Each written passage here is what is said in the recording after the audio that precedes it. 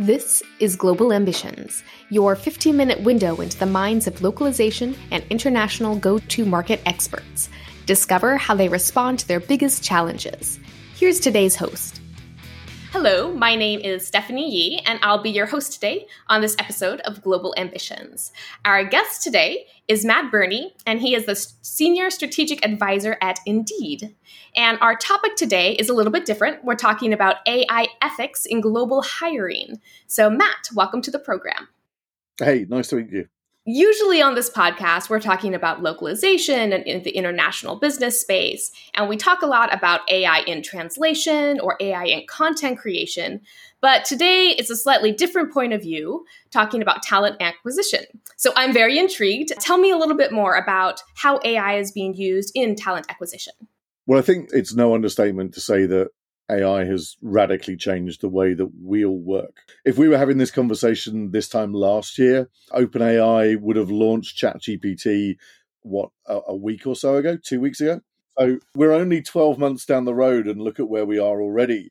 Though the world of AI has been around for a really long time, and I've been talking about AI to people who didn't want to listen to me since about 2015. And most of the stuff that is available now has been around for a really, really long time. In fact, when we talk about AI, a lot of the stuff that we're talking about really is GPTs or large language models, whereas the kind of backbone of AI is what we indeed have been using for a really long time to help with search and matching and all of that kind of stuff. So AI has been in the background really subtly changing the way that we interact, the way that we hire people. But where we've seen the introduction of large language models, the likes of ChatGPT, Bard, Bing, whatever your large language model of choice is, those have become very readily available since this time last year, essentially. Very rapidly, we've seen an uptake where people are saying, I want to do something with it. And let's face it, in the world of talent and hiring, we suffer very badly with what is known as shiny new toy syndrome. We love the new stuff and we love to go out and play with it, which I think is great. Shows how good the HR and talent space is. But we've sort of rushed out and started already looking at AI and how we can integrate it. And it's already in process, but the very public part of that is what we're seeing change quite rapidly. So the very obvious use case that we've seen, I think everybody in HR recruitment will definitely have seen rewriting job ads, job descriptions, job ads. That's the most obvious use case. And I'm yet to come across somebody who works in hiring who hasn't at least played with that. I guess the problem there is that's precisely the problem. They are playing with something. It's not necessarily building something that's a lasting tool. But we're starting to see that change quite rapidly. Lots of companies I work with are now looking at their vendor market and saying, do our vendors actually think AI first? Are they actually thinking about how they're going to integrate artificial intelligence into the products that they sell us, into applicant tracking, into sourcing, into CRM, all of these sorts of things. And also things like candidate comms, how do we actually talk to people? One of the biggest problems that we've always had within hiring is the recruitment black hole. You apply for a job and you hear nothing back. That's the worst thing you can get. AI is really good at filling up the black hole by, providing you with instant communication, meaningful stuff, things that actually really help you move along that decision-making journey as a candidate. So we've seen lots and lots of pockets of use all over the place. We're starting, even only after a year, to see some consolidation, some settling down, and people actually saying, well, actually, we need to look at the big providers and those vendors that we work with really closely and see what they're doing to move us forward, to help us be better communicators, to save us time, and to be more effective. If you look at studies around talent acquisition, the really worrying stat is that about 14 and a half hours a week are wasted in talent acquisition teams on manual tasks, and nobody gets hired to do a manual task. That's the kind of stuff that we really should be looking at AI to kind of automate and make us better.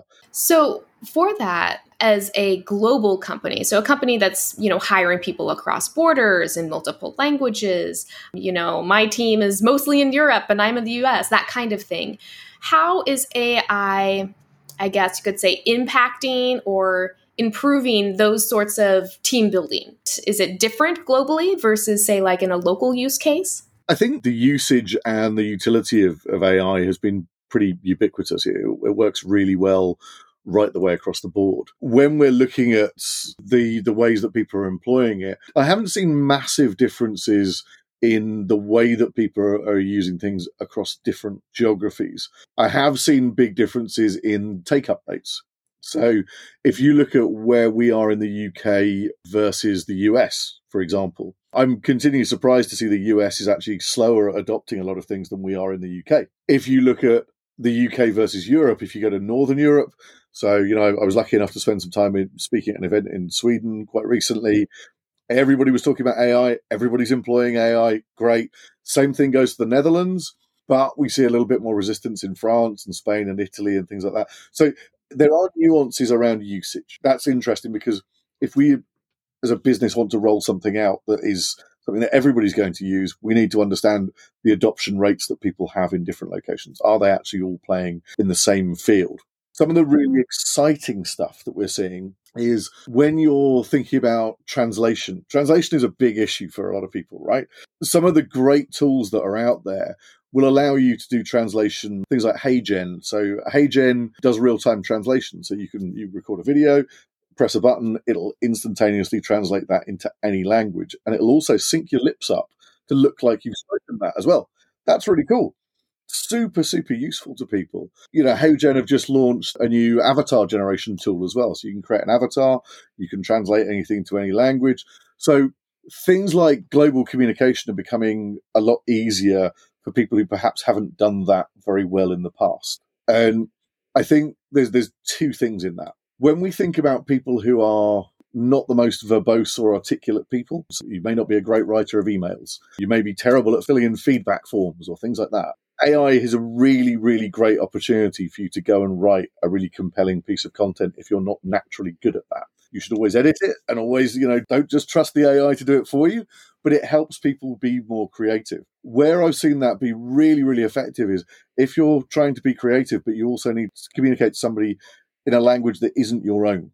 So actually being able to go to an AI and say, I need to write this email that is about a difficult thing that we're doing in a project, but I need to send it to somebody who is in China and I don't speak Chinese. How do I make that compelling and how do I make that work in both a business language, but also in a way that is non-confrontational? Something like that. That sort of stuff is really compelling. It's amazing that we can do that right now because 12 months ago, I wouldn't be able to go and do that. So speaking of which, talking about dubbing and speaking in a language that you are not actually speaking, I've heard a lot of talk about like the ethics behind that sort of false presentation or however you want to call it, right? So what are some of those ethical considerations about using AI in these different ways that you've seen? Well, it's always that question with AI or any kind of automation tool. Just because you can, does it mean you should? I think that's the thing that every organization and individual needs to think about first. This is all really super easy stuff. Anyone can kind of log into things. Broadly, it's all free. And don't forget, if it's free, you're the product. Everybody should always remember that one. You're there to go train that model. So when you're putting your face into something and, the example of that the HeyGen thing, I don't know the policy behind HeyGen, but at the end of the day, you're recording your face, you're recording your voice, and you're putting that into an artificial intelligence tool, which is going to be caching that at some point. So it's going to be referencing your expression, your face, your voice, and it's probably adding that into its database of things. So it's a question of, do you want to be doing that? And actually, as an organization, should you be encouraging that for your employees?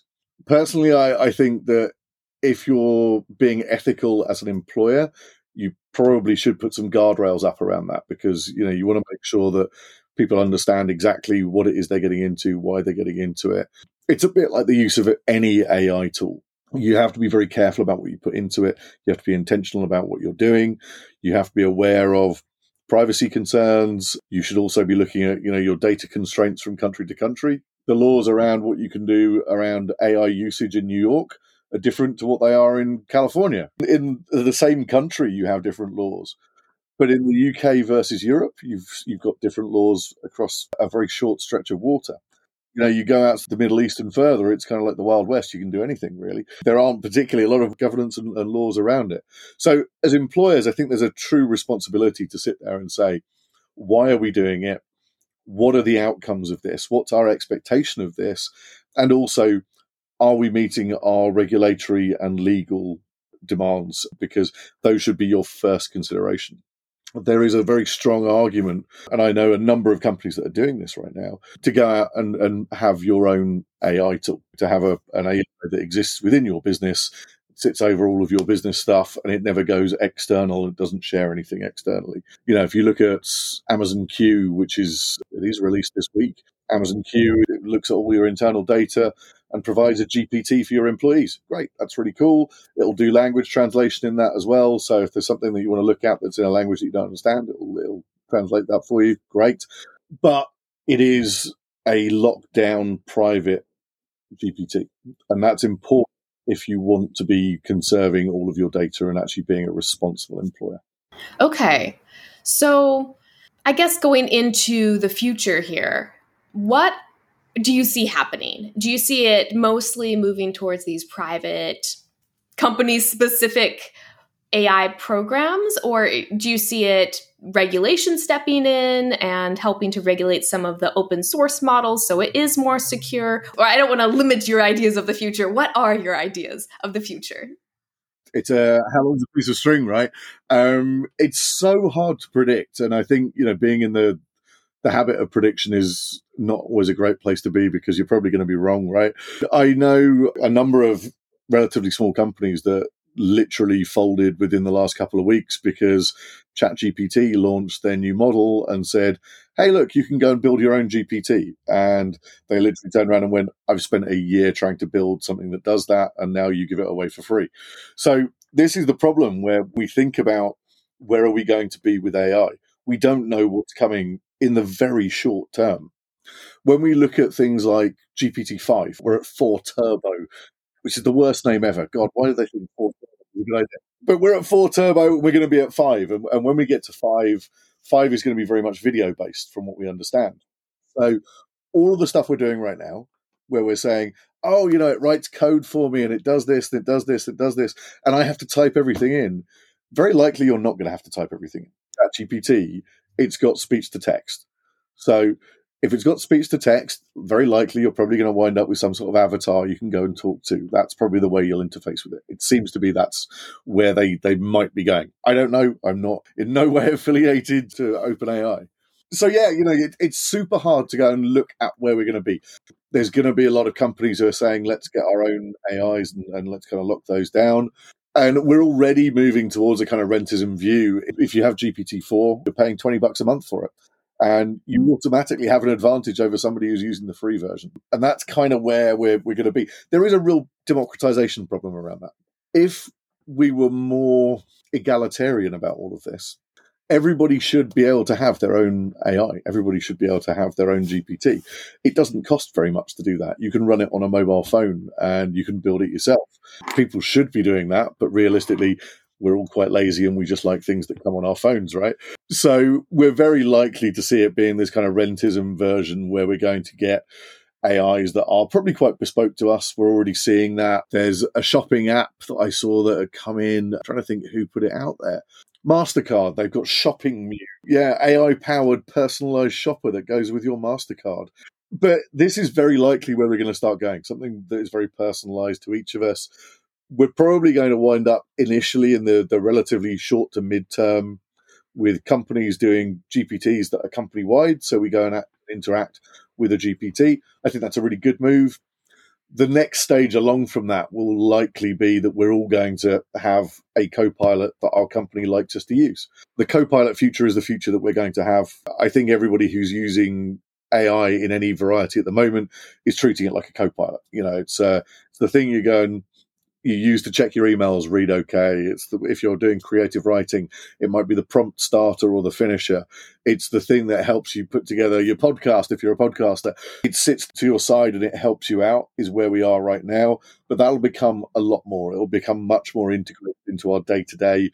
And I think businesses are going to start looking at how do we provide a good solid Copilot foundation. Obviously, Microsoft Copilot coming out very shortly.